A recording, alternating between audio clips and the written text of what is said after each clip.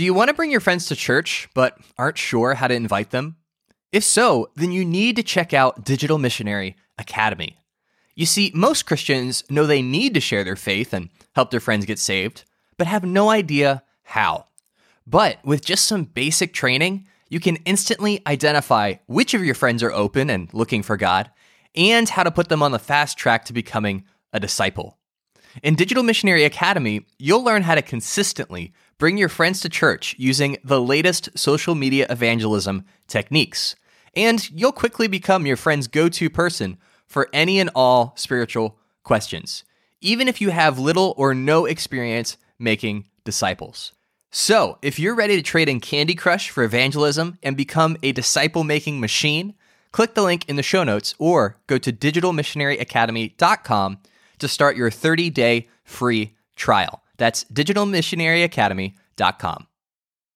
Welcome to the Practical Christian Podcast. I'm Travis Albritton, a former rocket scientist turned digital missionary, here to bring you the bite-sized tips and strategies you need to become an effective Christian. Thanks for tuning in. Now let's jump into it. Have you ever felt stuck between what you know that you should do and what your brain is telling you to do? Well, I find myself in that situation almost on a constant basis. And there's this really weird brain hack that, we're still kind of discovering why it works and why it's so effective. But it's something that can allow you to make decisive action and remove the overthinking anxiety that can paralyze so many of us from doing what we know that God is calling us to do. And it's been called many different things, but probably the one that's the most notable or the most recognized is the 5-second rule. So the 5-second rule is simply that whenever you face a situation, a decision that you know in your gut what you should do, but your brain is screaming at you not to do it, you simply count down from 5 in your head, and then you just go. So you literally go 5, 4, 3, 2, 1, go. And then whatever it is, whatever you know that you need to do, you do it. And that's it. And what this does is it creates a short circuit in your brain, because your brain is really designed to do a couple of things. One of the big ones is keeping you alive, keeping you out of danger.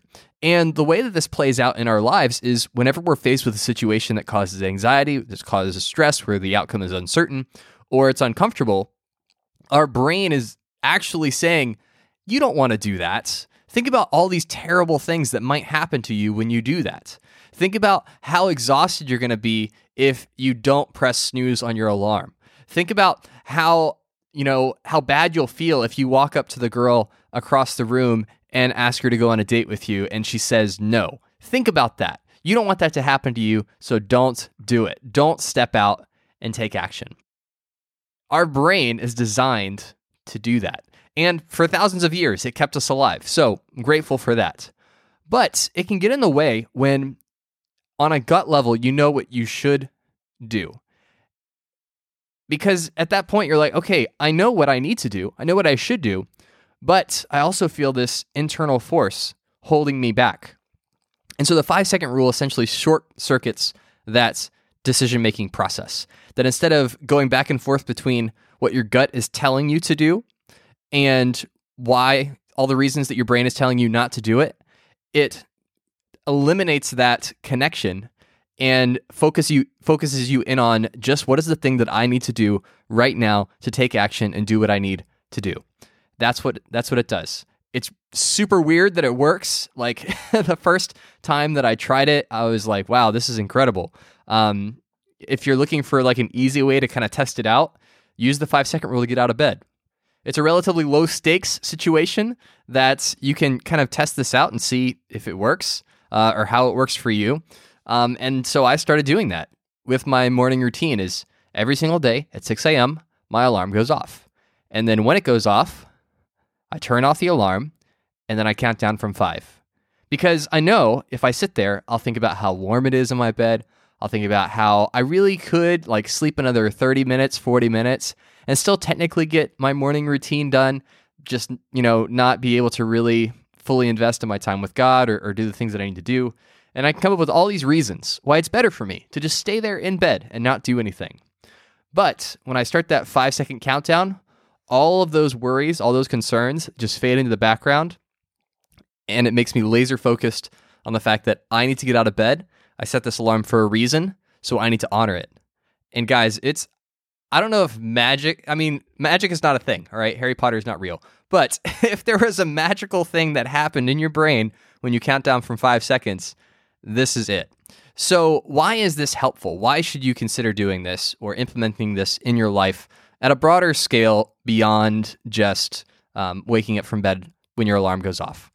Well, each one of us are constantly faced with situations where we know that God is asking us to do something, yet we overthink it, right? How many of us have been in a situation where we know, God wants me to share my faith with this person. God wants me to step into this situation. God wants me to volunteer for this ministry. And we feel it, right? You feel that inner prompting from the Holy Spirit saying, hey, listen up, this is for you. And you're like, no. Don't ask me to do that. I don't want to do that. Think about all these terrible things that might happen if I do that. No, I'm not doing that. We have all been there. And so the 5-second rule on a spiritual level allows you to do the things that you know God wants you to do without, getting stuck in that cycle of just overthinking it. And that's how I implement it. Even before I knew it was called the 5-second rule, I would do super weird things when I was in campus ministry. I would basically say, okay, every single person that I see that's wearing a green baseball cap today, I will share my faith with them. And so as I was going throughout the day, anytime I saw someone wearing a green baseball hat, I'd be like, boom, I'm going to share my faith with that person. And I didn't even think about it, right? I just reacted. It was just an instinct. All right, I'm looking for green hat people today. I'm going to go share my faith with them. And, when I would do that, I would pick different things, and it became like a game, which made it fun for me. But that's what I did. And that allowed me to get out of my shell, to get out of myself, to be more courageous and to take action and to, actually be evangelistic and outward focused, which we all know that we need to be. And so this really does work. When you implement this 5-second rule in your life, in situations where your gut is telling you, I need to do something, but your brain is telling you, don't do that thing because of all these bad things that could potentially happen to you, use the 5-second rule, count down from 5 in your head, and then take decisive action.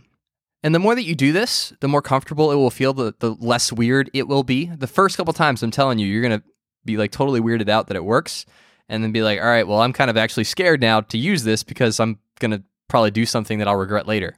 But when we can get in this habit of taking action, even when that action isn't perfect, even when, we're just going for it, like starting to talk to that random person without really knowing what you're going to say, but just hoping your words come out somewhat eloquently, that's what this is for, to get us over that hump of feeling held back by ourselves to go and do the work that God has prepared for us to do in advance.